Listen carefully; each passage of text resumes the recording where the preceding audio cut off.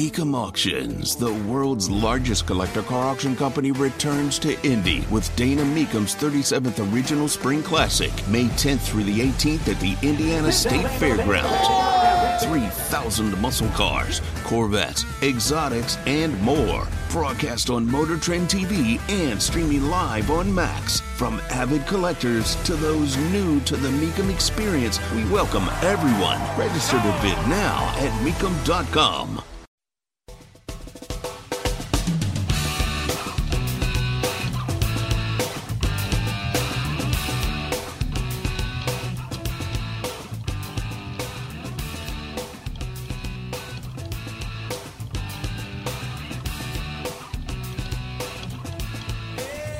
Well, I mean, their investigations are just so patently stupid. I'm embarrassed for them. I mean, they're talking to arms dealers and people that illegally smuggle Iranian oil to the Communist Chinese Party.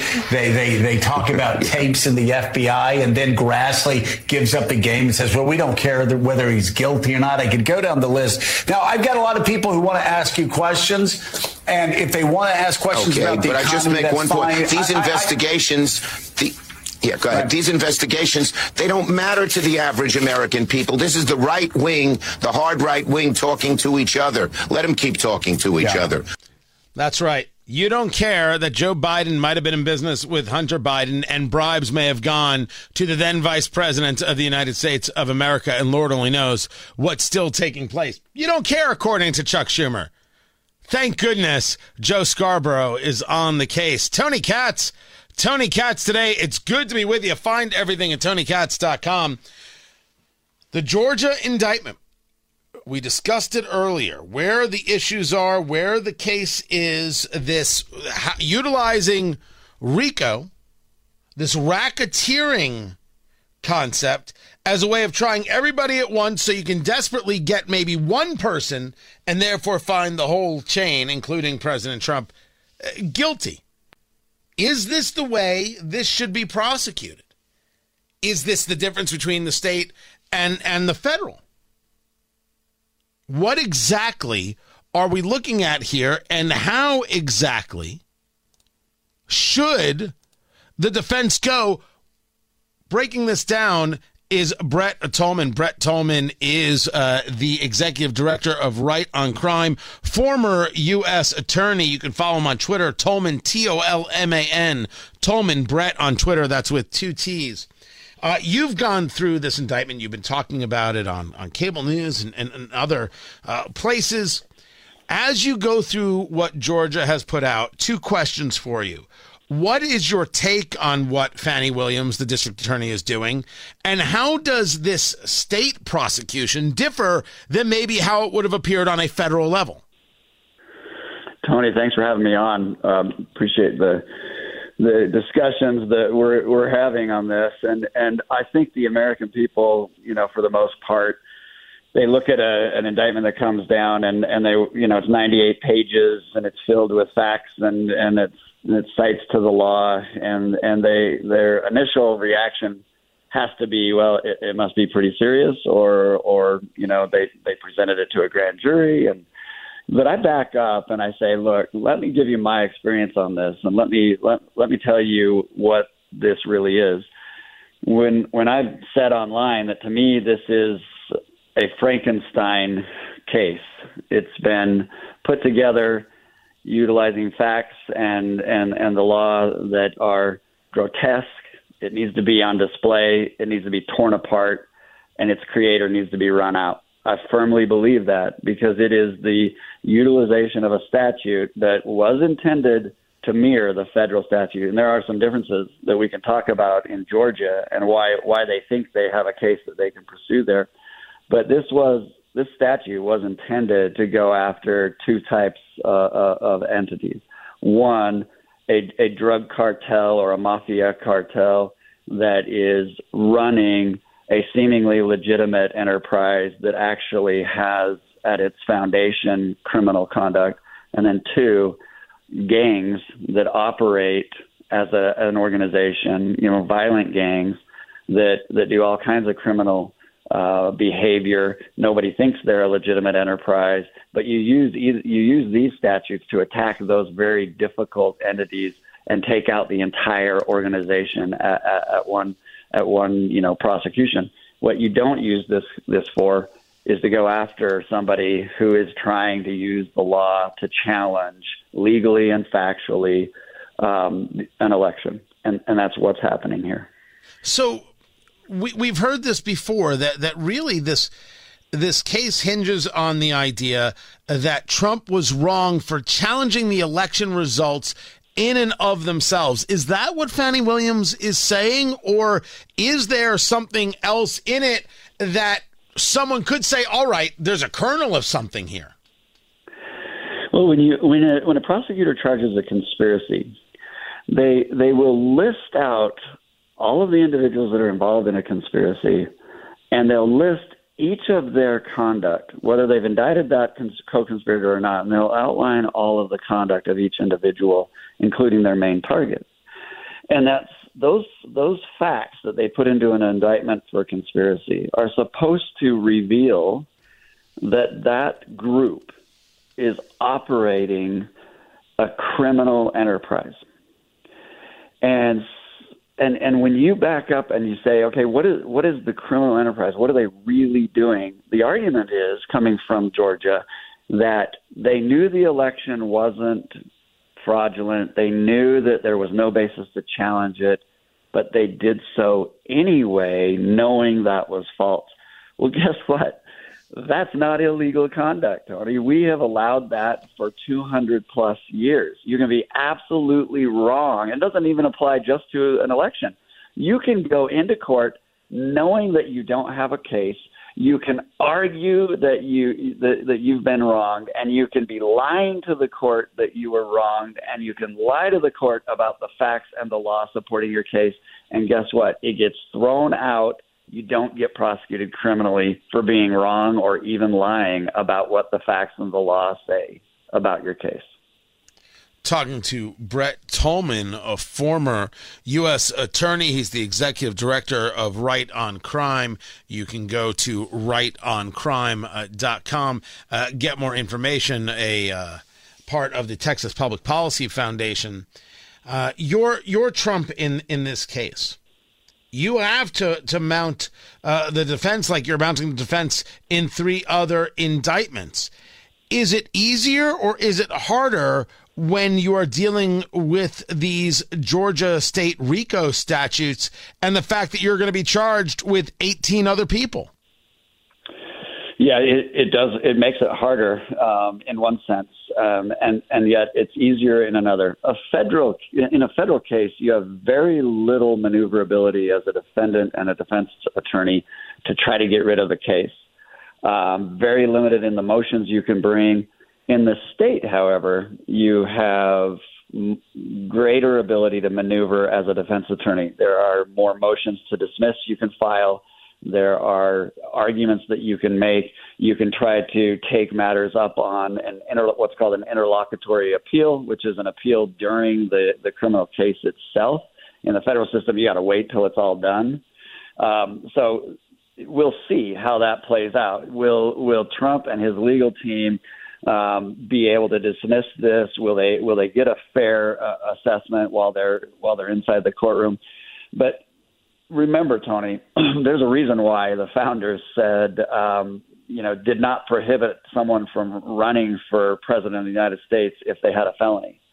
They knew that those in political power might try to eliminate opponents by prosecuting them and giving them a felony. While some countries say if you have a felony conviction, you can't run for president, our country does not. And it's for that reason, because the founders saw that the criminal law could be used to bury political opponents. Now, to that end, you actually reposted this today on Twitter or X, whatever we're calling the thing. I can't keep up. It was an article from 2016, October of 2016 on CNN. This is the headline. You can't make this up. Trump threatened to jail Clinton if elected. These countries might do the same. And it was an article about what an absolutely awful thing it is to threaten to jail your political opponents. What makes this different than, as Dana Bash put it, what makes this country different from countries with dictators in Africa or Stalin or Hitler or any of those countries with dictators and totalitarian leaders is when they took over, they put their opponents in jail. This was 2016. We are not 8 years removed from it. And very much, certainly the Trump supporters say this looks like election interference. Of course, President Trump is referring to it as election interference. Other people might say, well, the case was going to get brought. The guy was always going to run for president. He could always claim election interference. How do you make that claim stick? Is that something for really the court of public opinion, or is there something within the actual court system that the Trump team can utilize to their advantage? Well, there's two things that are interesting right now. The timeline and the coordinated effort of all these prosecutions, these cases, if you look at when they bring the charges, they can't hide from the fact that it now very much appears that these charges are coordinated to protect the Bidens at the same time to bury a political adversary. And then, go back and Tony, you and I both remember when Jim Comey stood at the pulpit and said that no reasonable prosecutor would bring this case against Hillary, and DOJ came out with a policy that said we will not bring cases that will have an immediate impact on a presidential or significant election. So that was the tenor and the tone of DOJ and the left in 2015 and 2016. And yet, as you point out, the left has now emphatically embraced an approach and a use of the criminal justice system to take down a political opponent or individuals that the message they don't approve of because it threatens their ability to maintain power. That's where we're at. And it is going to take some heroic effort, both in the media, with voices like yours, and in politics, with individuals who get into office who are willing to gut power of these large organizations, and especially in the criminal justice system. Talking to Brett Tollman, a former U.S. attorney and the executive director of Right on Crime, rightoncrime.com. We saw that Mark Meadows, who was then chief of staff, is looking to, I'm going to use the terminology, be removed from this. Basically, he wants this taken out of state and brought to federal court because his argument is, I was an official in the executive branch, therefore in the federal government, and you can't bring these charges against me because I was doing my job. I think the same claim, while not being part of the federal government, is going to be made by John Eastman, who worked as a lawyer for President Trump, who was going to say, look, the guy asked me for what a possible opportunity is or how he should address this. I gave him the legal possibility. I was doing my job as a lawyer. How in the world do you label me a co-conspirator? In the case of the former chief of staff, in the case of the lawyer John Eastman, do either one of these guys have a chance of getting removed from this RICO case? Yeah, and I would add Jeff Clark, who's the assistant attorney general in DOJ at the time. And so you do have questions of immunity. There is immunity in government positions. You also have, some real questions about going after a former president, based on his actions while sitting as a president. Those are new for us, Tony. We don't see this kind of effort, and so we're going to have to see if what a judge, what their analysis is. I don't think they'll get it removed to federal court. I don't think they'll be eliminated from the case.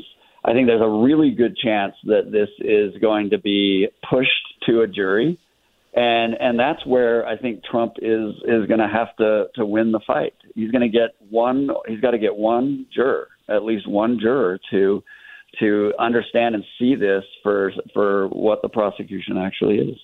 Let us now be the people of brass tacks. You have been in these situations. You have been in courtrooms. You understand where we're, the political nature of where the jury selection is and how difficult that is to find what you think is the right crowd. Picking jurors is never easy. If you're a betting man, Brett, percentage chance that Trump is going to jail. Not that he should, but is. So I think more likely than not, the case in Washington, D.C., I think is the most difficult case for him in terms of a conviction and going to prison. They have limited ability to defend on that case.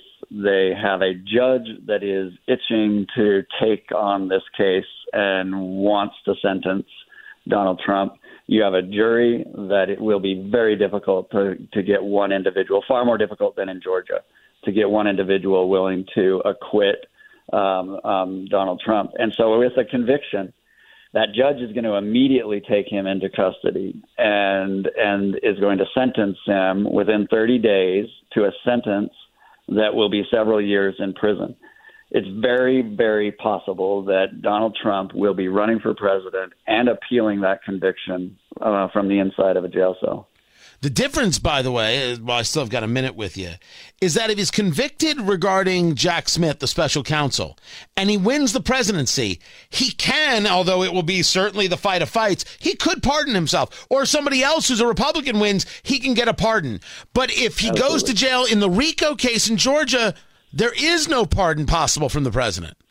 That's right. There's no pardon possible. You have to follow state law. And in Georgia, you would ultimately have a commission that weighs in on pardons and then the governor.